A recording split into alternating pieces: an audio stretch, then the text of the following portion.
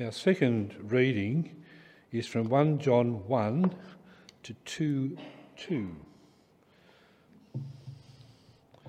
That which was from the beginning, which we have heard, which we have seen with our eyes, which we have looked at and our hands have touched, this we proclaim concerning the word of life. The life appeared. We have seen it and testified to it, and we proclaim to you the eternal life which was with the Father and has appeared to us. We proclaim to you what we have seen and heard, so that you also may have fellowship with us. And our fellowship is with the Father and with his Son, Jesus Christ. We write this to make our joy complete. This is the message we have heard from him and declare to you. God is light. In him there is no darkness at all. If we claim to have fellowship with him, yet walk in the darkness, we lie and do not live out the truth. But if we walk in the light, as he is in the light, we have fellowship with one another, and the blood of Jesus, his Son, purifies us from all sin. If we claim to be without sin, we deceive ourselves, and the truth is not in us. If we confess our sins, he is faithful and just and will forgive us our sins and purify us from all unrighteousness. If we claim we have not sinned, we make him out to be a liar, and his word is not in us. My dear children, I write this to you so that you will not sin. But if anybody does sin, we have an advocate with the Father, Jesus Christ, the righteous one. He is the atoning sacrifice for our sins, and not only for ours, but also for the sins of the whole world. Good morning. Good to see you here, and good morning to those who are watching at home online. As Jeff said, we're starting a new series today in the letter of 1 John. It's going to take us 6 weeks up to Christmas. And so I hope it's encouraging and edifying time for us. And I hope that at the end of it, we do feel that we are more familiar with that part of God's word, with 1 John, and that it grows us in our trust in Jesus. Let's pray as we come to this bit of God's word again. Heavenly Father, we thank you that you are a God who is not silent, that you have revealed yourself to us. And we thank you particularly for the revelation of your Son, Jesus, and the witness to that the Apostle John was. We pray that you'll help us to be people who heed his testimony, that we can take hold of the eternal life and the confidence that we have through trusting Jesus. And we pray this in his name. Amen. A number of years ago now, I used to spend some time every week, one day every week, wandering around on the campus of the University of Western Sydney, trying to have conversations with people about Jesus, not here in Richmond, but over in the Parramatta campus. And as I did that each week, I noticed a couple of things. A couple of things kind of surprised me. The first thing that surprised me was that as scared as I was doing that every week, even though I was doing it every week, I started scared. But as scared as I was, people were not hostile to the idea that someone would come and try and talk to them about Jesus. And almost every time I went out, I ended up having a significant conversation with someone who did want to talk to me about Jesus. That was the first thing that kind of surprised me. The second thing that surprised me was that hardly any of those people that I spoke to wanted to deny that God exists. That seemed to be a given for them, that God is there, he is real. Not many people wanted to argue about that, but what they did want to discuss and debate and argue with me about was to convince me why they didn't need Jesus in order to be accepted by God. They wanted to be confident and to convince themselves and me that they were fine with God just as they are without Jesus. Now, as I spoke to them, most of them hadn't put a lot of thought into that conviction, that opinion. They were just kind of expressing their thoughts in the moment. But for people who do actually put some significant thought into that question, we realise that it is actually an important question. How can I know that God accepts me? And as I said, most of those uni students weren't really grappling with that question personally in the moment that I was speaking to them. They just wanted to argue about it and justify themselves. But for most people, I think, at least at some time in their lives, that does become a significant question. Or perhaps a better way to put it is most people at some times in their lives realise that that is a significant question. How can I be sure and confident that God accepts me? And in my experience, that actually can also be an ongoing question for Christians. It's a question that we come back to often and want to have confidence in. And I think that question is really a big part of why John wrote this letter. And at the end of his letter, in chapter 5, verse 13, he says his purpose for writing. He says, "I write these things to you who believe in the name of the Son of God, so that you may know that you have eternal life." He's writing to people who have put their trust in Jesus, who believe in the name of the Son of God. But other people were saying to them, no, you've got it wrong. You don't know God. You don't have fellowship with God. You're not accepted by God. And they're trying to undermine their confidence that they are accepted by God. And so that question of assurance, of being accepted by God, really does kind of flavour that kind of drives this letter. How can I know that God accepts me? How can I have fellowship with God in that intimate sense that he will welcome me into his home, so to speak, and importantly, welcome me into his eternal life? And so as we go through this letter over the coming weeks leading up to Christmas, that's going to be in the background as we're looking at it, sometimes even in the foreground, the confidence that we can have as people who trust in Jesus. But as we think about that confidence, there is a challenge that comes with it. It's a challenge to look at our own lives and to make sure that we are the person whose life is consistent with someone who genuinely does walk hand in hand with the God of the universe, with someone who can call God my Father, with someone who knows that God accepts me. And we're going to see those exact issues coming up in this first little bit that we're looking at today. So that's our introduction to the letter of 1 John. And our first paragraph in verses 1 to 4 raises the question of having fellowship with God. John says he's writing this so that we may have fellowship with him whose fellowship is with God the Father. And in particular, John is telling us in these first 4 verses that he, John, is authorized to speak about these things. He has the credentials to speak about these things. He has the authority, he is the authority, on how we can know and have a relationship with God. And the reason that he's an authority on that is because he's got first-hand experience with God in this world. Have a look from verse 1 now with me. "That which was from the beginning, which we have heard, which we have seen with our eyes, which we have looked at, and our hands have touched, this we proclaim concerning the word of life.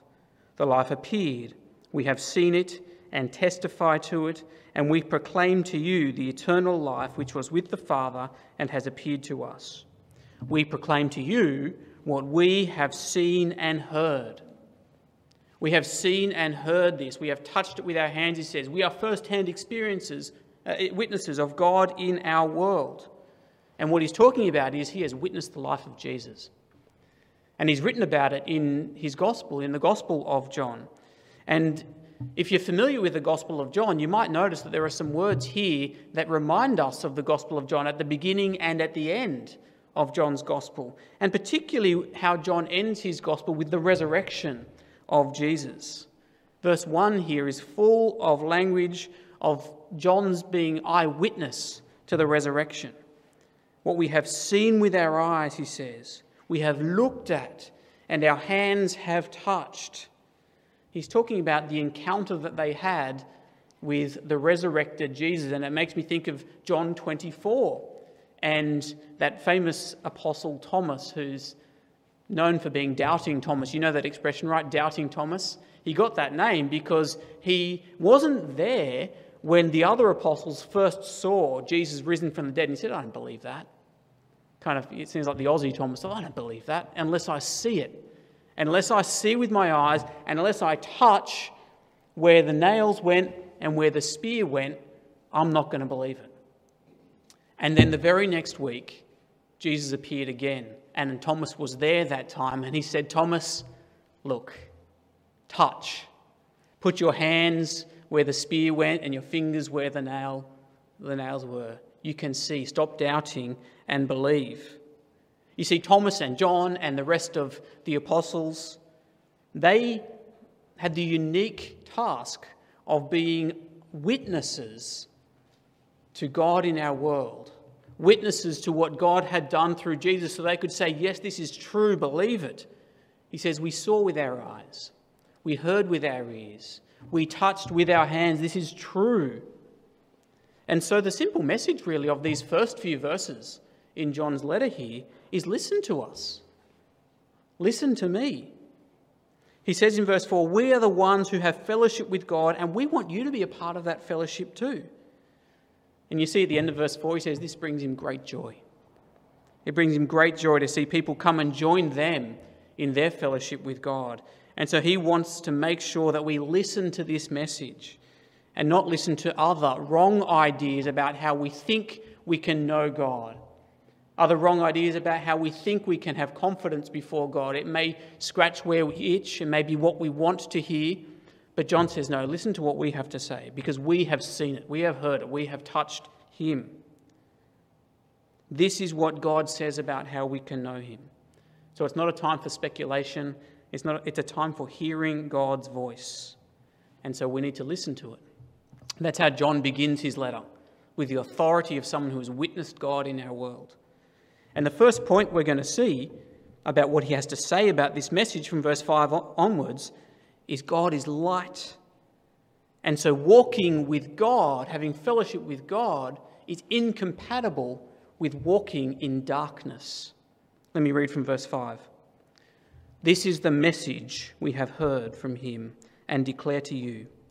God is light, and in him there is no darkness at all. If we claim to have fellowship with God and yet walk in the darkness, we lie and do not live out the truth.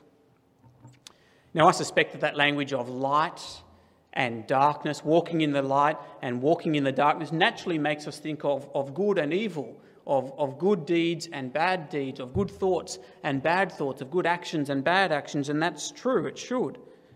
The idea that dark deeds are done in the darkness, done under the cover of dark, but the light of day exposes evil. There is no place for evil in the light of day. It's kind of like cockroaches on the kitchen bench at night. You turn on the light and they go scurrying into the dark corners under the fridge. I mean, I don't know what those cockroaches are up to in the darkness of night, but I'm pretty sure it's evil, right? We can agree on that. They're up to no good. They're not cooking you breakfast, I'm sure. And so as soon as you turn on the light, they run for cover. The light exposes them. They don't want to be found.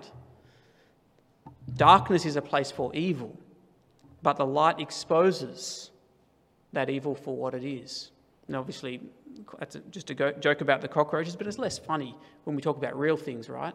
I mean, I haven't looked at the statistics, but I'm sure that the police are more busy at night, right? Or maybe I'll ask Jeff later on. I'm sure there is more that they have to deal with when people are getting up to things under the cover of darkness.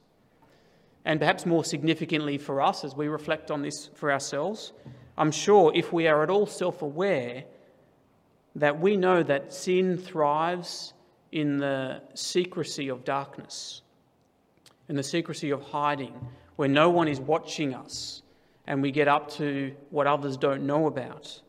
Sin is like mushrooms in that sense. It thrives in the dark. But light exposes these things that we want to keep hidden. And I suspect I perhaps don't even need to mention what those things might be for you. Maybe it's those things that we get up to on the computer when no one is looking, or the secret things that we cherish in our hearts, the secret thoughts that we cherish in our hearts that no one else sees, the desires that we keep hidden. You know better than I do what those things might be for you.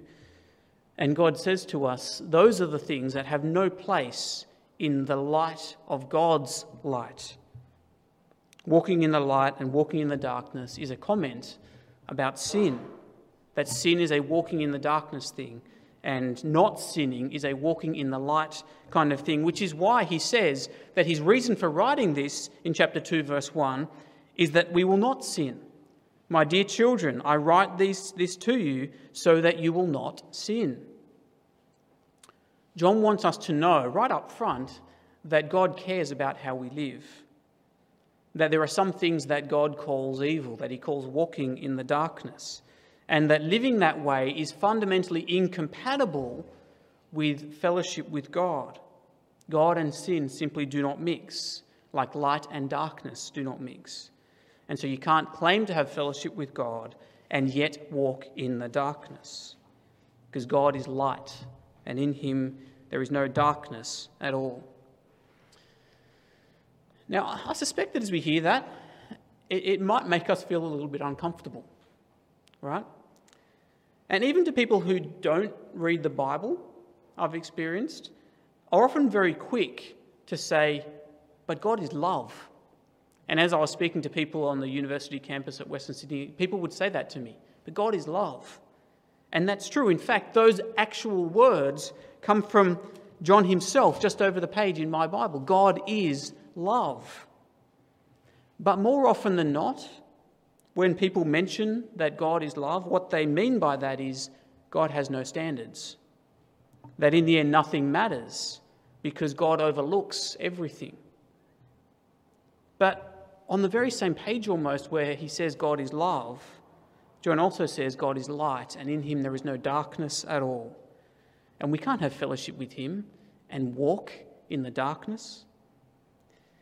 And so we need to hear that and feel the weight of that, particularly if we are inclined to that idea of cheap grace, that idea that God is like a kind but foolish old man who is easily fooled. He's easy to kind of go behind his back. He doesn't notice. He doesn't care. You can pull the wool over his eyes.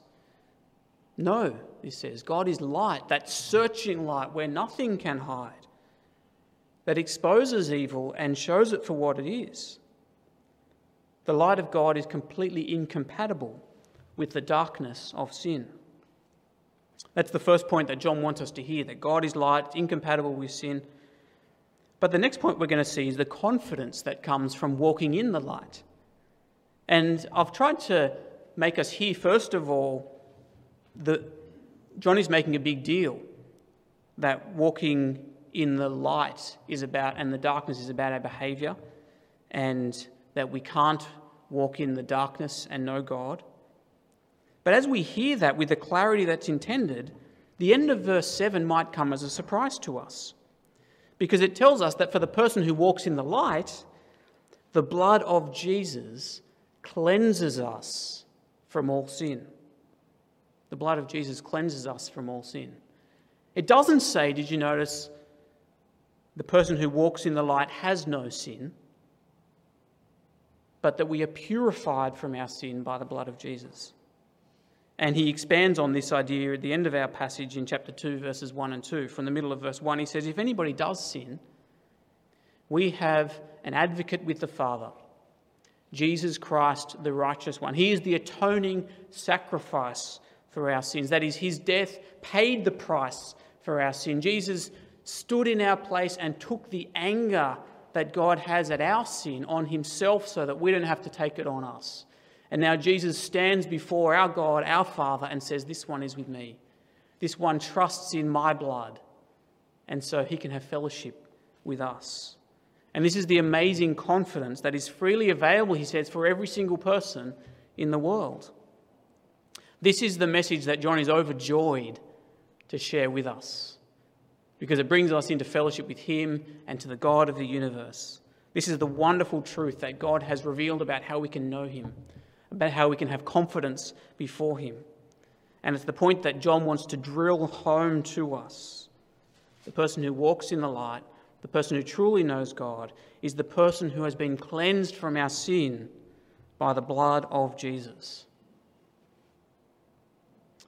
And finally, I want us to think about how those two ideas that we've just been talking about go together, that there is no place for sin.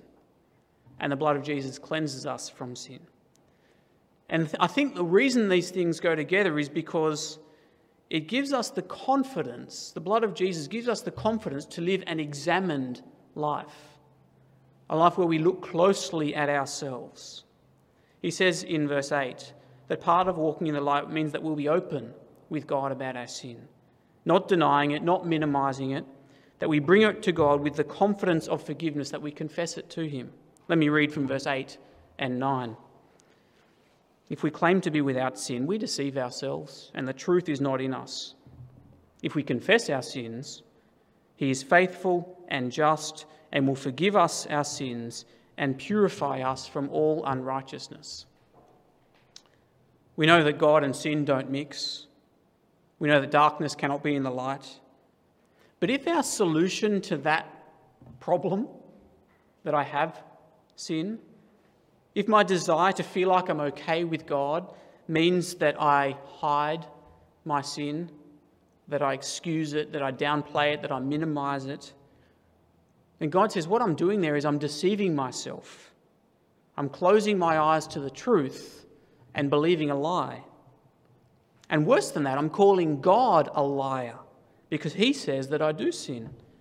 Verse 10 says, if we claim we have not sinned, we make God out to be a liar, and his word is not in us.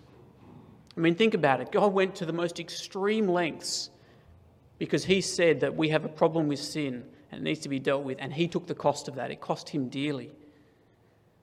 So if we deny that or minimize the significance of that, then we are actually standing in the face of God and calling him a liar and saying, you might as well not have bothered because I don't really have that problem. And John is saying to us, don't be that person. Denying our sin is a walking in the darkness kind of thing.